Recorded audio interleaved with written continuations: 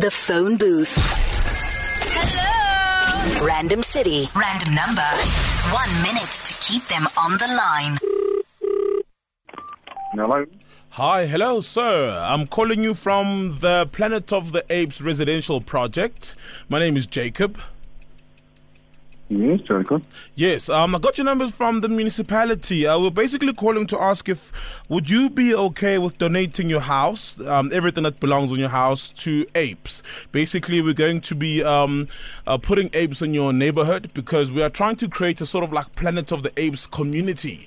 So we need you to leave your home as it is. The apes are going to watch TV, they're going to wear your clothes. So you need to tell us how many people are in your family, and those are the number of apes and the same sort of a demographic of ape that's going to move into your house. So it's going to be a husband, etc. No, I won't be interested. Thanks, man. It's a very good cause. So we're doing this because, the ape is the closest cousin.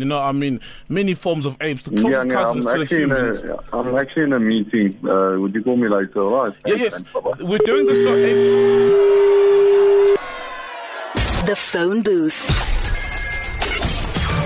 Don't even think about leaving that booth.